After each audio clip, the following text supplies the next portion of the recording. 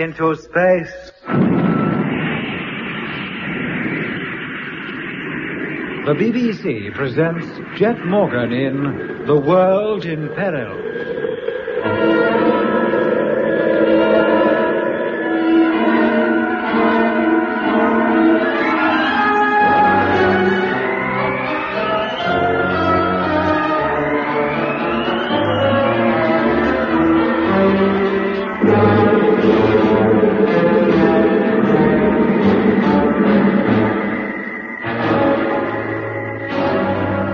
After helping to prove that the spherical spaceships which landed on Earth carried crews of conditioned Earthmen, Jet Morgan and the crew of the Discovery are ordered back to Mars to seek out, if they can, further information on the expected major invasion.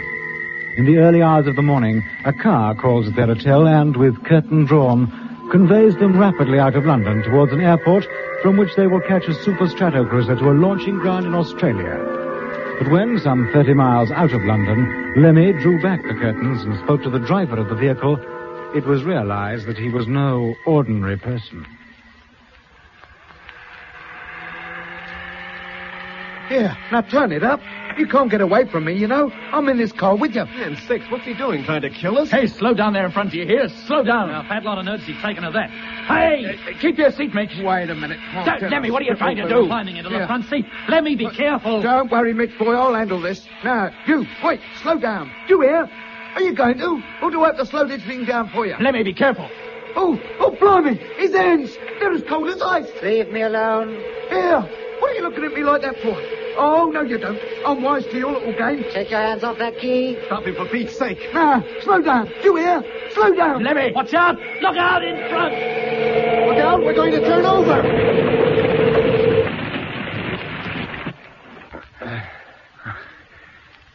Anybody hurt? Oh, I'm okay. I've hurt my arm. How about you, Lemmy? Lemmy. He must have been knocked out, Jen. Let's hope that's all it is. How about the driver? Stay where you are, Doc. And you, Mitch. I'll try to open one of the doors so we can climb out. Oh, I'm sorry, Mitch. Can you reach it, Jet? Yeah, I think so.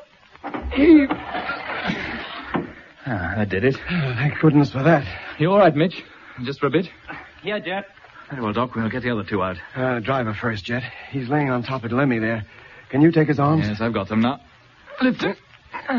Where should we put him? I'll lay him here on the bank. Right. Now let's get Lemmy out. Hold on a minute, Jet. His legs are curled up all under him. Let's not lift him until I'm sure nothing's broken. Very well. How about you, Mitch? I got a nasty pain in my arm, but okay otherwise. Lemmy seems to be okay, Jet. Take his head, will you? All right. You ready? Yep.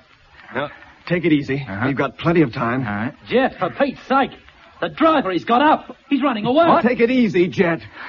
Stay put for a minute. Let me get out. Where are you going, Mitch? Well, after that zombie, of course. Where do you think I'm going? All right, Doc. Come on. Let's get Lemmy out, for goodness sake. Put him down, Jet. Here on the grass. Well, you stay with him, Doc. I'll be back later. Yeah. Mitch, where are you? Mitch! Down here, Jet.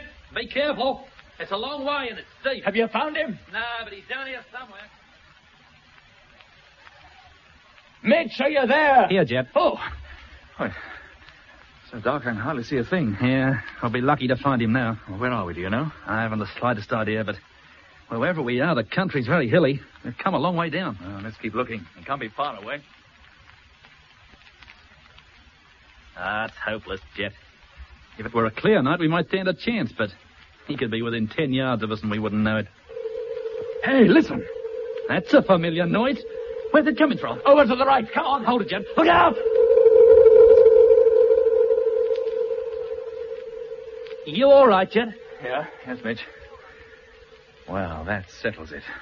We'll never catch him now. Yeah, that ship was waiting for him. Probably waiting for us, too. How do you mean? Well, it's obvious, isn't it? That driver intended to kidnap us, bring us here to that ship. Yeah, but how? How could one man hope to persuade four of us to enter it? By the usual method. In fact, just before the car turned over, the hypnotizing process had begun. That's why we heard the noise. You mean he was expected to hypnotize the four of us? Well, not necessarily. That might have been done by somebody in the ship. It could well have been following the car just above our heads. We wouldn't have seen it. Yeah, I suppose it might. And then when the driver escaped, it touched down here to pick him up. Exactly. He probably wasn't knocked out at all. Just lying doggo until he saw a chance to make a run for it. How did he know we were expecting a car to pick us up? And where did he get that car from? It's the exact model Space HQ personnel use. Yeah, I don't suppose it's too difficult to get the car, but how did he know the controller wouldn't be coming with us? That was a last-minute decision. Yes, and how much else did he know? Did he know we were going to Australia en route for the moon and from there to Mars? If he did, then our trip back there could well be a darn sight more perilous than the last one. Come on, Mitch. Let's get back to Doc and Lemmy. Once we get up on the road, maybe we'll find out exactly where we are. Perhaps a phone box, too. Wherever we are, I bet it's nowhere near the airport.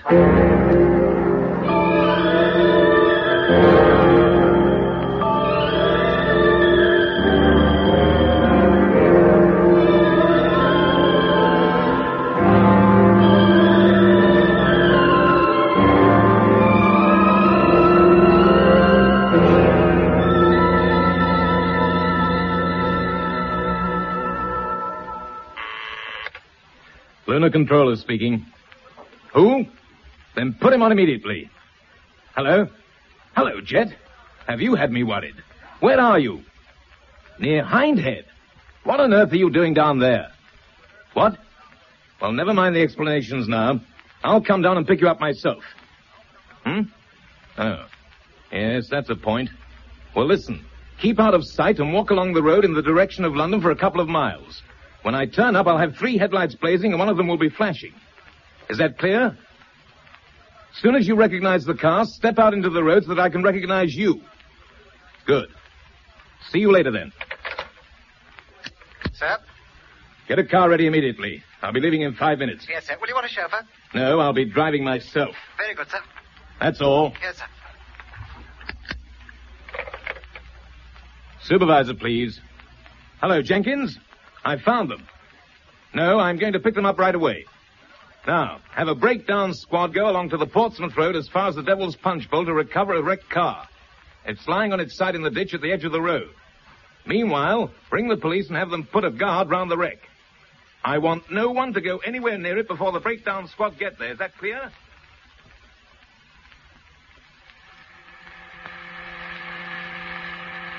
Well, thank goodness you're all in one piece. The car had slowed down considerably before it turned over. If it hadn't, we might not have got off so lightly. Are you quite all right now, Lemmy? Yes, sir. Thank you, sir. Oh, I must have cracked my head on the instrument panel. I was out for fully 5 minutes, or so the doc says. And your arm, Mitch? Just a bad bruise, that's all. Nothing to worry about. Well, that's something. But we have plenty of other worries. So one headache is not enough? Why did you leave the hotel without me? But you rang up to say you'd meet us at the airport. And the transport was already on its way. Yeah, it arrived not 5 minutes afterwards. I didn't call anybody. Fact is, I called for you half an hour after you'd left. What? Then who did ring us? That's what I'd like to know. But I thought it was impossible for anybody to telephone us except through the exchange at Space HQ. And even then it was necessary to know the code number of the line. Well, somebody knew it. They also knew you were about to pick us up. And at what time? How else could that Whitaker driver have timed his call on us so nicely? Do you think they knew of our intention to go back to Mars? Probably. On the other hand, they may have merely wanted to get you out of the way. You're the only people on this Earth with first-hand knowledge of the way the Martians behave. You're the only real stumbling block to their infiltration plans, if that's why those men were landed from the spheres. I wonder where they would have taken us if they had managed to hypnotize us. Yeah, I hate to think. Well, there's one thing arises from this which must not be overlooked. What, Jet? Somebody friendly to the Martians, a conditioned Earthman, maybe one landed here only recently, has been planted in Space HQ. How else could they have known of our intention to leave London tonight? That can be the only answer.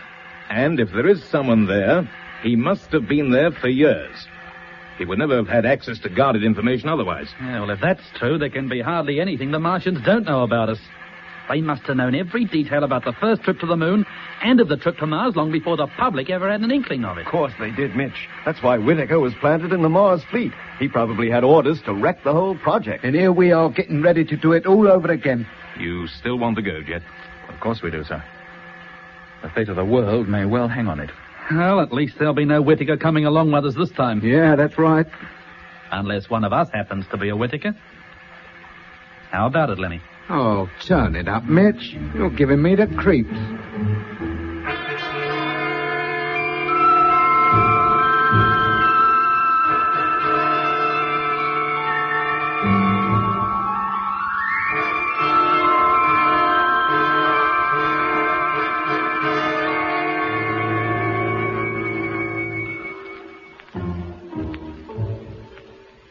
Nothing further happened to give us cause for alarm. The controller drove us to the airport, which, incidentally, was on the opposite side of London. There we found a super strata cruiser waiting to take us to the other side of the world.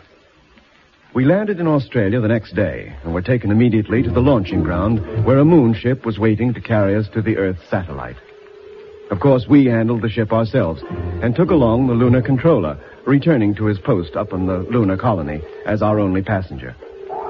We boarded the great ship and, taking our last look at the Earth from close quarters for goodness knows how long, entered the little crew cabin and strapped ourselves onto our takeoff couches. Firing imminent. Stand by. Okay, Doc.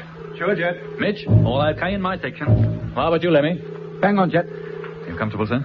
Yes, Jed, thank you. Go ahead, Control. Ready for firing. Firing in 10 seconds. 5, 4, 3, 2, 1. Contact.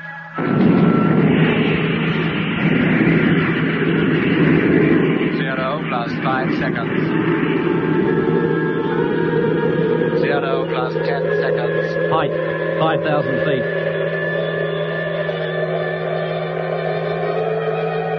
0 plus 20 seconds. Height, 6.4 miles. Velocity, 4,000. 0 plus 30 seconds. Height, 27.1 miles. Velocity,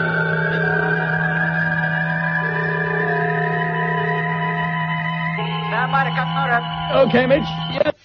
Motor cut. Now.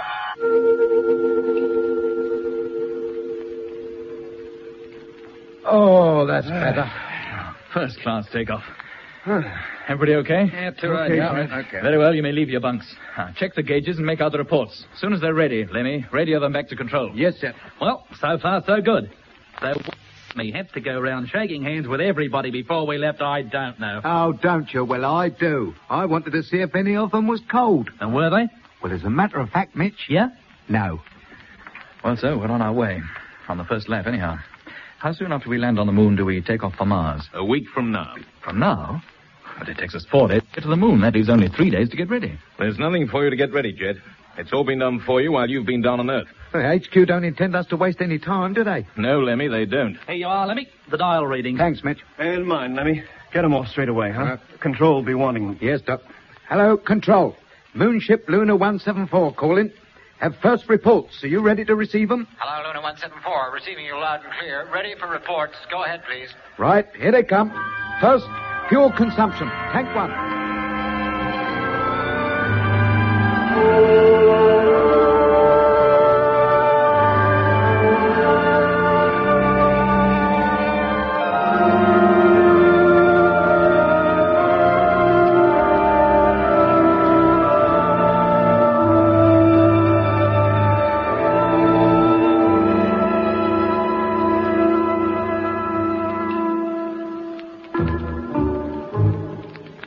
We landed on the moon 4 days later.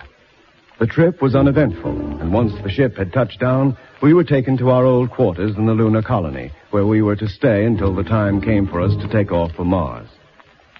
From the observation tower set high on the precipitous slopes of the Jura Mountains, we could see across the Bay of Rainbows toward the launching platform, where the modified Discovery and the 2 freighters were standing.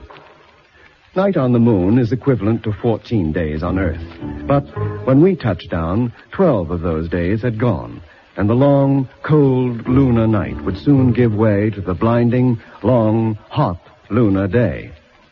The sky was velvet black and studded with millions of brilliant, multicolored stars. Above the horizon was the Earth, now almost full.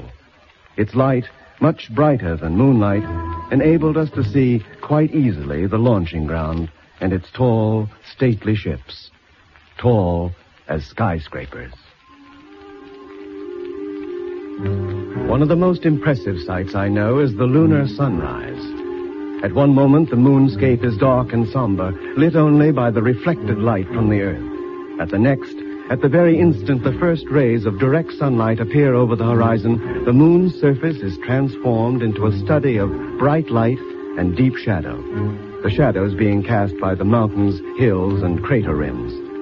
As the long day progresses and the sun rises higher in the sky, the shadows grow shorter and the sunlight more brilliant.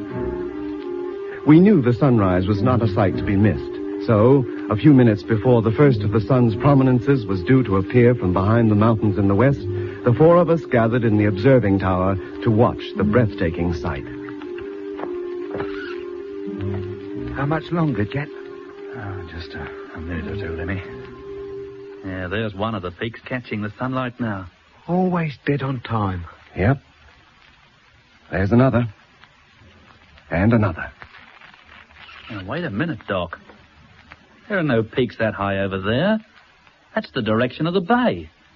But something's catching the light up there. And whatever they are, they're moving. Good grief, they are, too. Excuse me, Doc. Let me get the intercom, quick. Sure. Hello? Control room. Morgan here. Is the controller there? No, Captain. I think he's gone up to the observatory. Oh, then you put me onto there right away. Yes, sir. Observatory?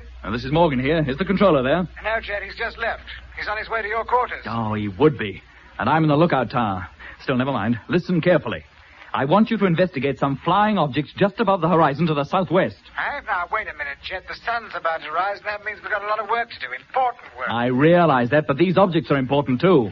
Very well, if you'll take full responsibility. I will, don't you worry. What is it you want us to do? Just above the horizon to the southwest, on an approximate line between here and Helicon, Yeah? objects in the sky, half a dozen or more, moving eastwards. Photographing close-up, and hurry, they're moving pretty fast. What height are they? Oh, can't be more than a few thousand feet. They only caught the rays of the sun a few moments ago. Very well, Jet. I'll do my best. Thank you. Well, Doc, where are they now? There they go. And here comes the sun.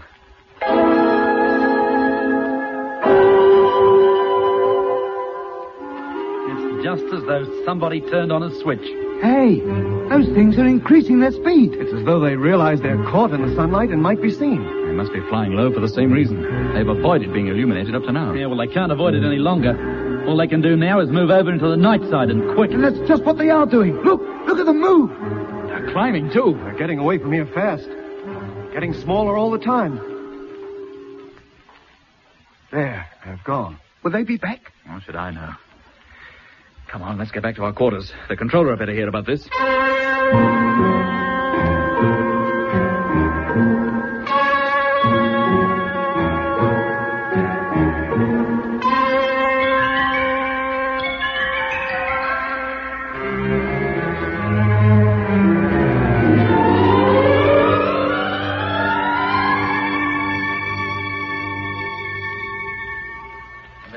Just after the sun rose, they gathered speed and disappeared over the eastern horizon. At first, we thought they were the tips of mountains catching the first light of the sun. And you told the observatory, Jet? Yes, but whether they were able to get a close look at them depends on how soon they could swing the telescope into position. They were all ready to observe and record the sunrise. Well, if they did see or even photograph anything, they'll let us know. Meanwhile, I have some news for you. Oh? Your takeoff orders arrived less than half an hour ago. When do we leave? In 6 hours. Why not in 6 minutes? Here are full instructions as to what you are to do when you get to Mars. Thank you, sir. No point in opening them, Jet. They're coded. Eh? Every message from Earth I have received since our arrival up here has been the same. Well, we can decode them, can't we? Not until you've taken off and are well on your way. Even I don't know what's contained in that envelope. They're not taking any chances, are they? Don't they even trust you? Since the attempt to kidnap you four, all kinds of security have been tightened up considerably. HQ don't trust anybody now. They'd better make up their minds to trust us. How do we decode this lot? You will take a machine with you. You will also use it to code every piece of information you pick up during your trip before you radio it back here. Normal routine calls may be made in plain language. Is that clear? Yes, sir. Good. Now, you will be ready to go out to the ships in 4 hours from now. Takeoff will be at 1500 hours Universal Time. I'll come out to the Discovery with you and see you all safely aboard. Now, any questions? Oh, I don't think so, sir. Oh, except, of course, we'd like to know what the observatory made of those objects, if they made anything of them at all. I'll go up there and find out. Anything else? I don't think so, sir. Very well. Let me open the door for the controller. Yes, Doc. Thank you, Lemmy. I'll see you in 3 hours, gentlemen. Righto, sir. Right, sir. Well, that's that. Off to Mars in 6 hours and no embarkation leave. I wonder what that envelope contains. What do they expect us to do? And why do we have to wait until we're underway before we find out? Probably because if we knew before we went, we wouldn't go. Yeah, maybe you got something there, Lemmy. Hello, Captain Morgan. Observatory calling. Aye. Hello, Observatory. Morgan here. Is the controller with you? No, he's not. He's on his way to you. It's just as well. I think you better come up here, too, Jet. We managed to get a photograph of those flying saucers. You did? What were they? Well, you better come and look for yourself. We most certainly will. Be with you in a few moments. Good. Come along, gentlemen. Let's see what they have to show us. Is this all you managed to take? I'm afraid so, Jet. We'd hardly got the telescope trained on them when they disappeared. Well, there's no mistaking what they are. The asteroids? Yes, sir. The same ones, I would say, that Lemmy and I pursued in the orbital rocket. The spaceship carriers where those spheres came from. Yeah, but what are they doing up here on the moon? No point in landing any spheres here. The only habitable place is this colony where everybody knows everybody else anyway. Well, maybe they don't intend landing any more spheres anywhere. Perhaps they're on their way back to Mars. Yes, if they were, there'd be no need for them to come so close to the moon. Or so close to the colony, come to that. They must have known they were bound to be seen. Unless they wanted to find out what was going on, or whether we'd left for Mars yet. Always assuming they know we intend to return. Well, I'll lay 1,000 to 1 they do. And that fly pass was to let us know it. They've probably been hanging around here for days. Maybe even followed us up from Earth, I'll bet. If they had, we would have detected them. No, I think they were just passing by. It was pure coincidence that they did it just as the sun was rising and enabled us to catch a glimpse of them. Well, where are they now, then? Waiting out there, all ready to pounce on us the minute we show our noses anywhere near them. I don't know, Lemmy. Well, I think we should make sure before we take off. What difference does it make anyway? We'll take off just the same. Eh? This is the most favorable time. By leaving now, we reach the planet in the shortest possible period with the least expenditure of fuel. Yeah, but what if those things are out there and they get violent? Well, that's the strange thing about them, Lemmy.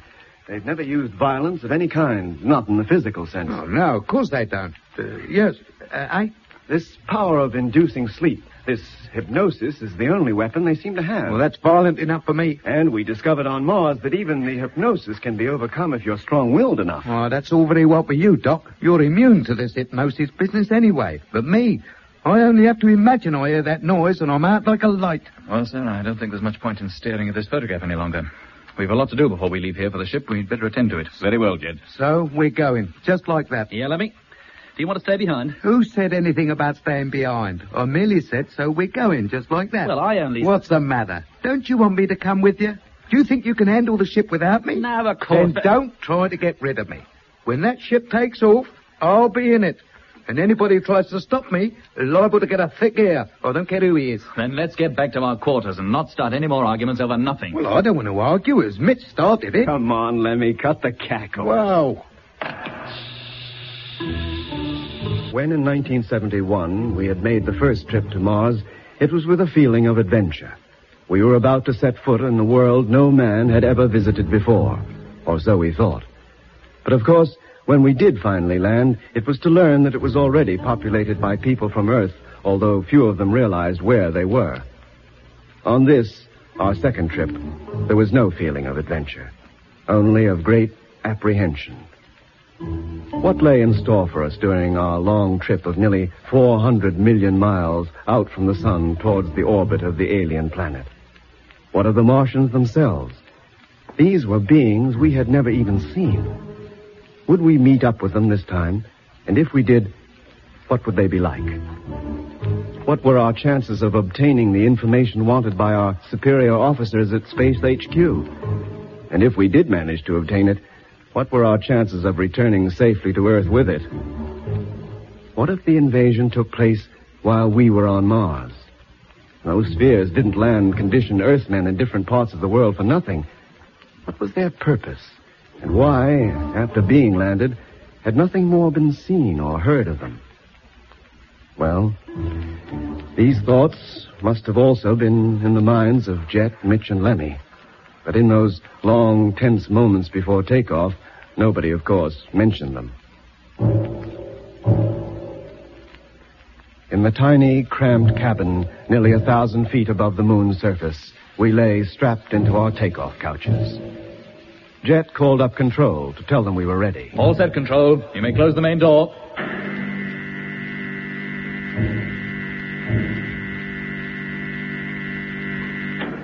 Zero minus 5 minutes. We went through the usual routine. Televiewer, gyro, radar. Ship over to automatic control. Roger. 0 minus 4 minutes. Whenever the time check was heard, I, in turn, checked with the clock on the main control panel. 0 minus 3 minutes. Now remember, gentlemen, during the firing of the first stage, the acceleration rate will produce maximum G. If I go through this couch, I'll sue Space HQ for damages. We're going to be very uncomfortable for a fairly lengthy period, but try not to black out. Blackouts, hypnosis. Are you kidding? 0 minus 2 minutes. I must admit I felt a little shaky. No ship this size had ever taken off before. Certainly no crew-carrying ship had ever reached the velocity that this one would reach. 0 minus 1 minute. 1 minute. Oh, blimey. Now relax. No more talking from now on.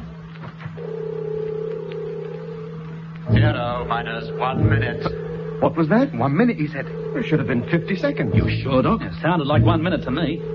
0 minus 50 seconds. Air clock's haywire. There's only 45 seconds to go. There go the pumps. 10 seconds too soon. What on earth is going on? Position control panels. Be ready to take over on manual control if I give the word. Okay, Jeff. Hello, Discovery.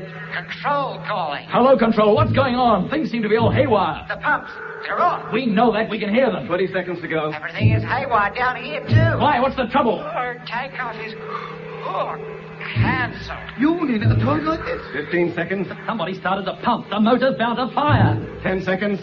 Turn them off. You hear? Revert to manual control. Turn them off. What's happening down there? Hello. Hello, control. Hello. They don't answer. Don't get off your bunk, Mitch. You haven't the time. 0. Mitch, get back. Do you hear? Mitch, get back while you still have time. All right, Jeff. I'm okay. Switch to manual operation now. Lemmy, steady view, stern view. Stern view, on. Height, Mitch. 2.4 miles. Jeff, look, on the screen. Look what's down there. Those perishing spheres, dozens of them. Well, we can't turn back now. But what's happening to the boys down there? Whatever it is, there's nothing we can do about it. We've taken off and we've no choice but to keep going. Oh, me chest, it's agony. Hang on, Lemmy. Oh, I can't stand it. Don't black out, for Pete's sake. Don't anybody black out. We've got to keep awake. We must control the ship.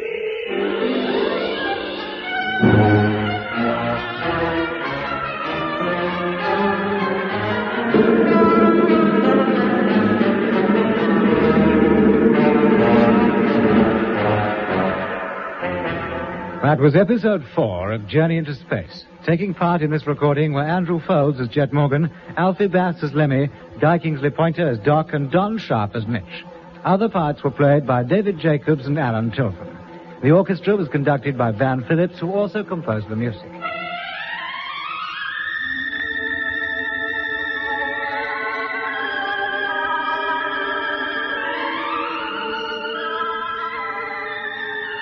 Journey into Space was written and produced for the BBC by Charles Tilton.